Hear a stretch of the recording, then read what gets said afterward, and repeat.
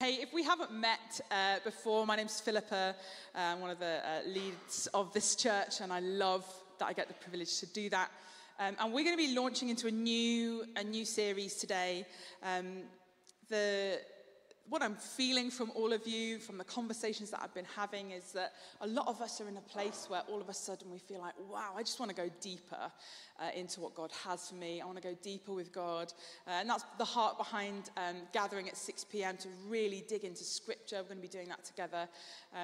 And so in the mornings, to sort of balance that out and to continue to dig in together, we're going to be doing a series which I've just called Rhythms. And this is just an opportunity for us to look together at the different daily, weekly, yearly rhythms that piece together to make up all of our lives with Christ. We're going to be looking at topics like worship, prayer, reading the Bible, mission, evangelism, giving, Sabbath. We might even talk about fasting. I'm going to get someone else to do that week. But the heart behind exploring this stuff together has really come from countless conversations with all of you over the last few months. There's a real sense of this desire, like I said, to go deeper with the Lord in our journeying with him. And it feels like it's important to say as well that lots of us are absolutely certain that everybody else has got this stuff nailed and we don't. And we're embarrassed to admit it. I've had that conversation so many times over the last few months with lots of you who've said to me, I'm pretty sure I'm the only one here who hasn't got this rhythm of life nailed, who hasn't got my regular Bible reading pattern sorted, who hasn't got my regular quiet times quite in place. And I just wanted to say to us this morning, and kind of the heart behind this series as we go forward, is that it is a great and very effective tactic of the enemy to convince all of us that all of us have got it sorted apart from us, and to help each of us to pretend that we've all got it all together. It's a very effective tactic of the enemy to do that, because what it makes us do is spend our time and energy pretending to know what we're doing rather than learning to know what to do. So I just wanted to put that out there this morning and over this series. This is an opportunity and a moment for all of us to be honest in saying, I have not got this nailed down and I would like to get it more nailed down. Not because I want to tick any boxes, not because I feel like that will make God love me more, not because that will make me look like a good Christian, but because I desperately want to become closer to Jesus and I want to look more like him as I live my life.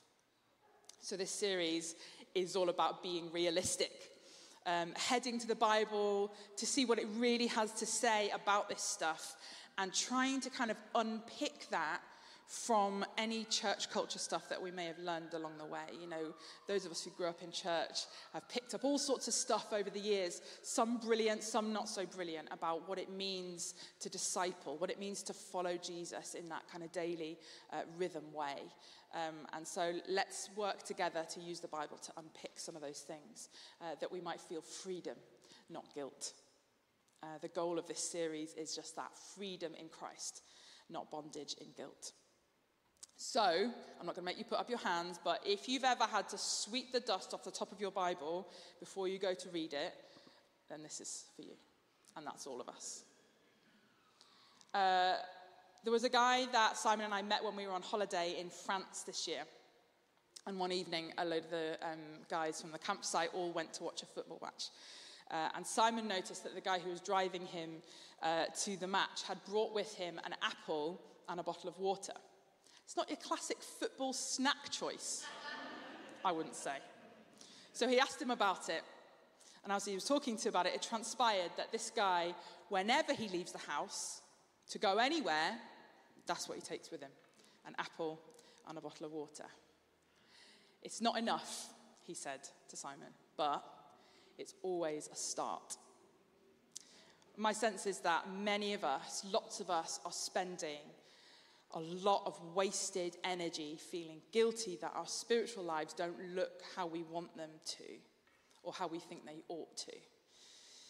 You know, we have this feeling, don't we, that every encounter with the Lord should be deeply nourishing, long in time, fulfilling, like some kind of banquet around a table filled with nutritious, delicious, home-cooked, organic dishes.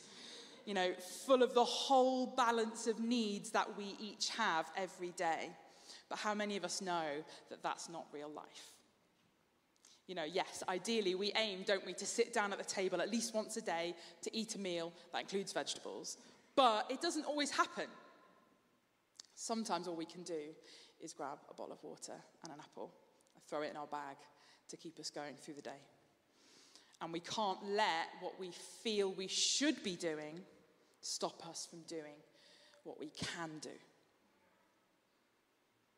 So what's this series? Well, it's a chance for us to explore in detail how we're doing with the rhythms of the Christian life together.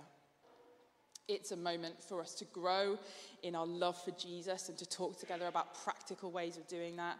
It's an opportunity as well to share from across this church family about how our following Christ looks. And I'm going to be, over the weeks, asking different ones of you to come and share with us, you know, what does it look like for you to worship in your daily life? What does your Bible reading rhythm look like? Not because I want perfect people to come here and say that, but because I want us all to remember that none of us have got this stuff nailed. You know, especially not the staff team or the clergy team. You know, we're all doing this stuff together, and it's a great privilege that we get to do that. But what is it not? What's this series not? It's not something to feel guilt or shame about. It's not a box-ticking exercise, you know, got to catch them all. It's not a guide on how to make God love me. And it's not something unattainable. It's not something that's only for the holy or just for those who are super keen.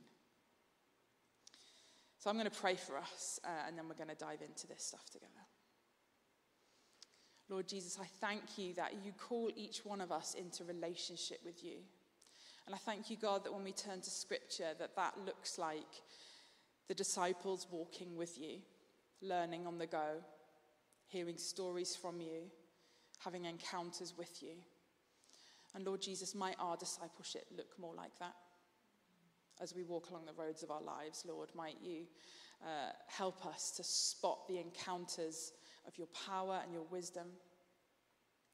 Would you speak to us of who you are, of the stories that make you who you are and who we are? Jesus, we thank you that we get to journey with you. Would you help us, Lord God? Amen. It says this in Ephesians 1. And I told Michael this morning that I was going to say something from Ephesians, and he was like, what? He wasn't, that's not true. So if you want to know more about Ephesians 1, you should come tonight, because Michael's going to dig into it in real depth. It says this, I keep asking, this is Paul's prayer for the church in Ephesus, I keep asking that the God of our Lord Jesus Christ, the glorious Father, may give you the spirit of wisdom and revelation so that you may know him better. I pray that the eyes of your heart may be enlightened in order that you may know the hope to which he's called you, the riches of his glorious inheritance in his holy people, and his incomparably great power for us who believe. And what I wanted to say today is something like this. My love and devotion to Jesus begins with a posture of openness of both heart and body, allowing Jesus to love me so that I can love him in return and then reflect his love to others. My love and devotion to Jesus begins with a posture of openness of both heart and body, allowing Jesus to love me so that I can love him in return and then reflect his love to others. So I'm going to talk about our posture. I'm going to talk about Jesus' presence, and then I'm going to talk about his power. This whole thing, this whole series is all about our posture and open-heartedness to Jesus. It's about the direction that we're pointed in, and it's about our attitude of being ready to make space for him and to receive from him, to be ready to give to him and to be ready to follow his instructions. Many of you in the room may have worked with groups of children before. And many of you in the room will therefore know what it looks like when a group of children are ready to follow instructions and when they are not. I didn't tell Leanne I was going to say this, but Leanne and I, over the summer, had the privilege of doing a 3-day choir camp with a bunch of kids over in Bethnal Green, and we had a great time. But as with anything, there was a moment where all of the children were wanting something else other than to sing. And there was this wonderful moment where Leanne, in her great patience and grace, said to them all, "Who has a need that we need to meet before we can get on with what we're supposed to be doing? Who needs to go to the toilet? Who needs to get a drink? Who needs to put their jumper down? You know, who has a need that needs to be met in order that we might get on with what we're supposed to be doing?" And then you can see, she said it in a much more patient way than what I'm painting. And then one by one, as we kind of worked to meet the needs of those children, eventually they all managed, to sit down in a circle with a posture of readiness and openness for what we were about to do with them. And so if any of you are teachers or TAs, or you've done that, you've worked with children, you will know when they are ready to engage and when they're not. And maybe I'll say that when I stand up here and I look out, I can tell when you lot are ready to engage and when you're not. But what this series is about is what it looks like for each of us to posture our hearts, our bodies, our lives, our money towards Jesus. And sometimes those are major pivots that we need to make in our lives, which are enormous. But often they are small, incremental needs, things that we need to give a little bit of attention to help us to be ready to receive from Jesus and to give to him. And let's just acknowledge in the room that there are people here who have been Christians for 40 years, and there's some of you who aren't even sure if you want to use the word Christian to describe yourself yet. But for all of us together, what we get to do is to figure out over these coming weeks, what does it look like to have a heart posture that makes space for Jesus? And practically, that looks like so many things. That's what this series is going to be all about. And that's why, like I said, over the weeks, as we hear from our teaching team, we're also going to be asking people from our church family here in this room to come and share with us their top tips for how to do this stuff. How do we posture our hearts to Jesus? And when we do, when we get that heart posture right, even just for a moment, it's the presence of Jesus that we get to experience.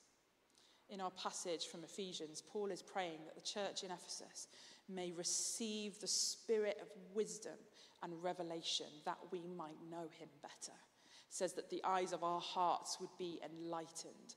And this is what happens when we posture our hearts toward Jesus, even just a little bit. It's like that image in that famous story that Jesus tells of the prodigal son. You know, the son begins to to come home to his father. And even when he was still miles off down the road, his father saw him and hitched up his robes and began running down the road towards him. It's like that. As soon as we make one step towards God, the Father just runs to us, just takes advantage of that tiny step that we've made towards him. I've used this example before, but I always think about when you're trying to feed a baby who's just learning how to eat solids. And sometimes they sort of go like that and they kind of clamp their mouth shut and they don't want you to.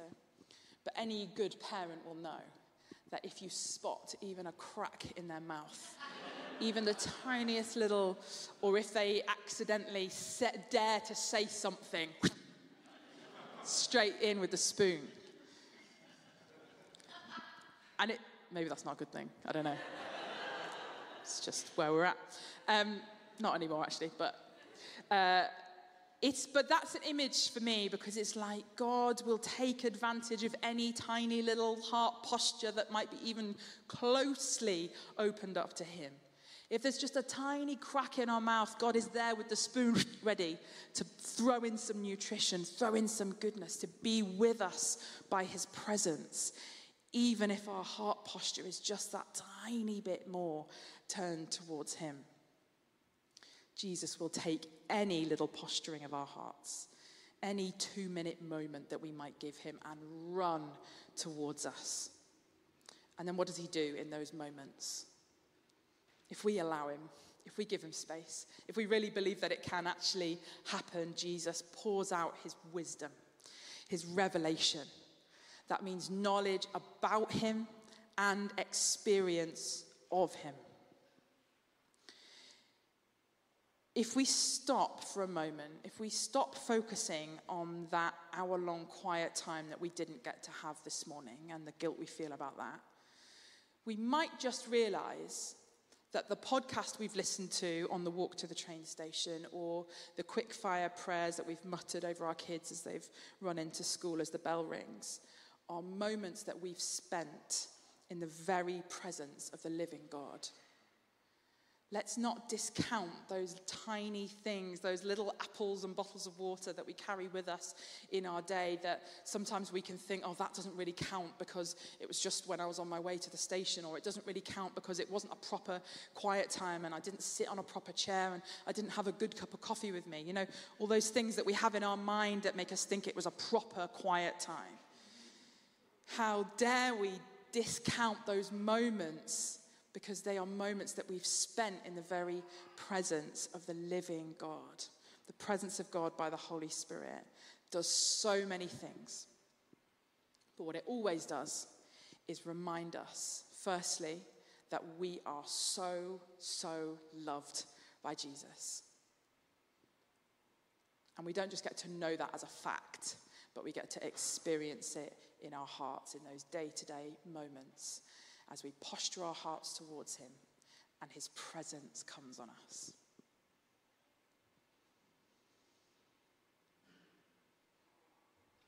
Paul says this: I pray that the eyes of your heart may be enlightened, in order that you may know the hope to which he's called you, the riches of his glorious inheritance in his holy people, and his incomparably great power for us who believe.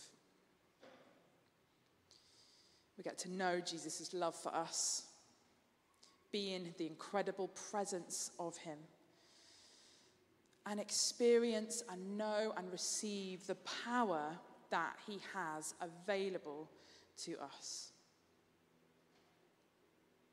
Knowing Jesus' love for us by making space for him, by allowing him by his presence to come and be with us, by the power of the Holy Spirit, enables us to love him in return and to love one another. It's from that place that we get to do that. Let me read to us for a moment from 1 John. Maybe the band want to come and join me. 1 John chapter 4, this is a very famous, well-known passage. Dear friends, let us love one another, for love comes from God. Everyone who loves has been born of God and knows God. Whoever does not love does not know God, because God is love. And this is how God showed his love among us. He sent his one and only Son into the world that we might live through him. This is love. Not that we loved God, but that he loved us and sent his Son as an atoning sacrifice for our sins. Dear friends, since God so loved us, we also ought to love one another. No one has ever seen God, but if we love one another, God lives in us and his love is made complete in us. This is how we know that we live in him and he in us. He's given us his Spirit. And we have seen and testified that the Father has sent his Son to be the Saviour of the world. If anyone acknowledges that Jesus is the Son of God, God lives in them and they in God. And so we know and rely on the love that God has for us. Our experience and our knowledge and our acknowledgement of God's love in our lives is intrinsically intertwined with our love for God, our love back for God, and our ability to love other people.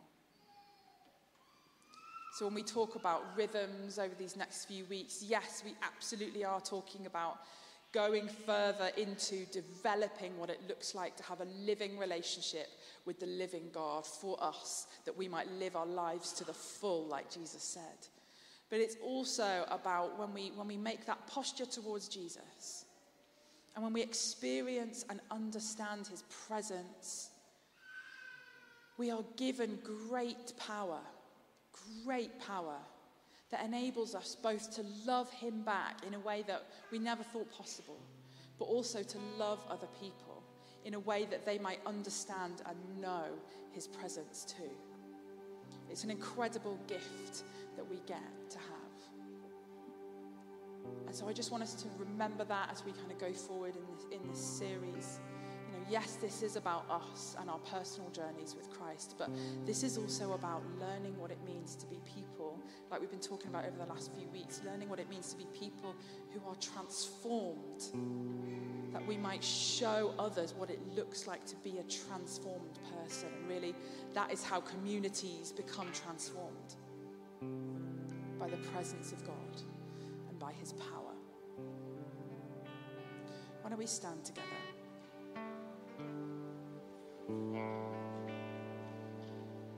You know, in these weeks where it's the first of the month, we take some space together to worship and to pray and to respond. And our kids and our young people get to do that in their groups too, as we've been together worshiping, and we send them to do that. So it's a privilege, and we have tons of time this morning to do that. And I think for each of us in the room, there is something that the Holy Spirit wants to do, and I think that because it's always true. You know, there's always stuff that the Holy Spirit wants to do amongst us and in us and through us. And I think the first thing that we should pray for is the Holy Spirit's help to posture our hearts well towards Jesus' presence.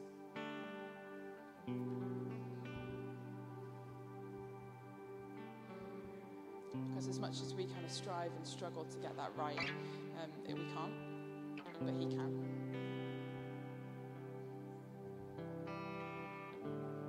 So Holy Spirit, would you come even now and help us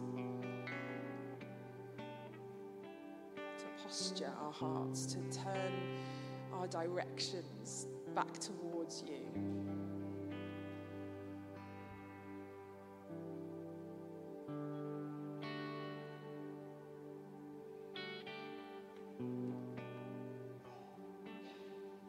Let's just wait for a minute, because we've got tons of time. We don't need to rush, and we don't need to worry about our kids coming back in or anything like that. You know, we've just got time. So let's just wait.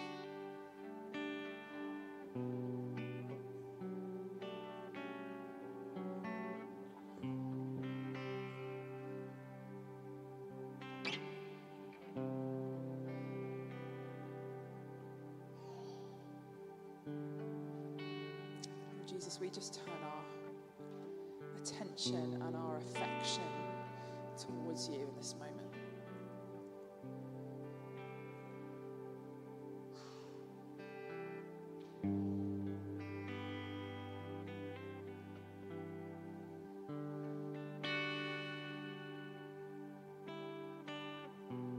And I want you, if you feel able to just imagine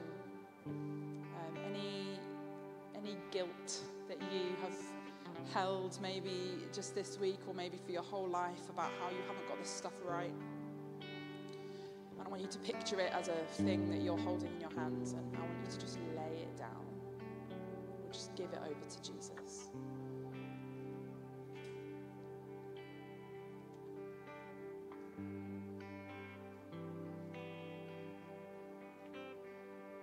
Jesus, we claim the victory of the cross. We know that we don't have to feel guilt or shame, because we get to stand in the victory of what you've done on the cross.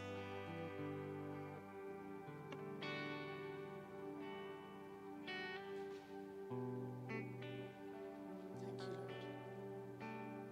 Just give it over to him, because there's just no point. Feeling guilty about not getting it right isn't going to help you to get it right. It's the Holy Spirit who comes and does those things. Come and meet us, Holy Spirit. Would you do that work amongst us, we pray.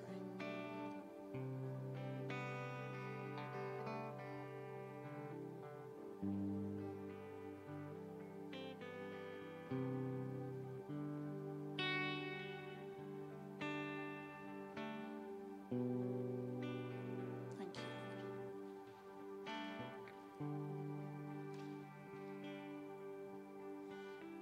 Lord. Just as Pip was praying that, I felt really reminded of something that I experienced once in like a Bible study about the woman caught in adultery in John's Gospel, where she was surrounded by men holding rocks ready to stone her for the sin that they saw and felt that she had committed. And when I experienced that a few years ago, the person said to me, we were literally kind of acting it out. So there were like quite a few of us, and we were holding rocks ready to kind of throw them. And in that moment, the guy who was leading it said, now, where do you judge others for things? And where also are you ready to throw stones at yourself because you're guilty? You feel, you want to throw those stones of guilt at yourself. And he got us to drop them. Drop the stones. Drop the things that we judge others for. Drop the things that we judge ourselves for. And it was an incredible release, actually, of essentially repentance for the way that lots of us there, had judged other people in church and in our life. So I wonder if it's okay. Go for it. This is the trust we have in each other. Yeah, this is a great liberty, isn't it? To just be able to jump up and say this. I really felt the Holy Spirit maybe wanted to help each of us just to do that. So I wonder if you might imagine yourself holding that rock. We've all done it. I've done it. Like we're judging other people, or we are judging ourselves. And you may just need to hear and see Jesus in the midst of that crowd, amongst us who are so quick to judge. There's Jesus, bowing down, protecting the vulnerable. And as an act of repentance, confession now even, I wonder if you might just imagine dropping that rock. Where have you judged others? Repent of that now. Drop that stone.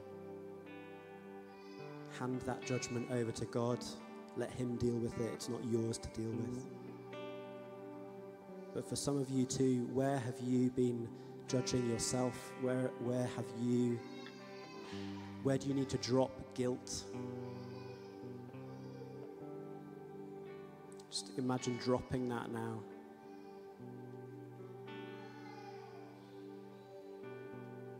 You may even want to just in the quiet of your heart say that, I give this over to you, God.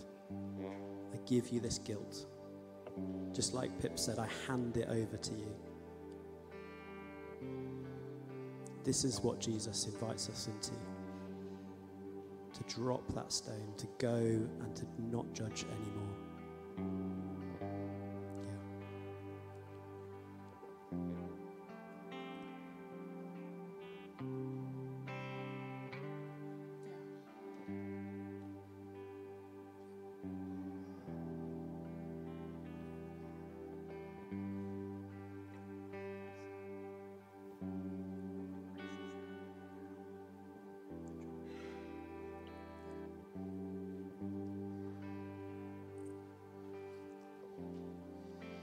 We're going to continue to take this time to continue to do business with God, to allow space for the Holy Spirit to help us to posture our hearts towards him, that we might know his presence and experience his power. So we're going to continue now. We're going to spend a good chunk of time singing in worship together. But if you would like to be prayed for, either for what we've just been talking about, or for anything else, there's a team of people who are ready to pray for you. Mark, I wonder if you would come and pray for people too. Let's just take this time to worship and to dig into prayer and response together. We're going to be doing this series for the next 8-9 weeks, and what a privilege it is to get to do that. So week 1, let's set our intentions that we might become changed people, not because of anything I say or any of the teaching team say, but because the Holy Spirit's on the move. Is that all right? So we're going to sing in worship now. But if you want to be prayed for, please let me encourage you, do just come forward, and we would love to pray for you.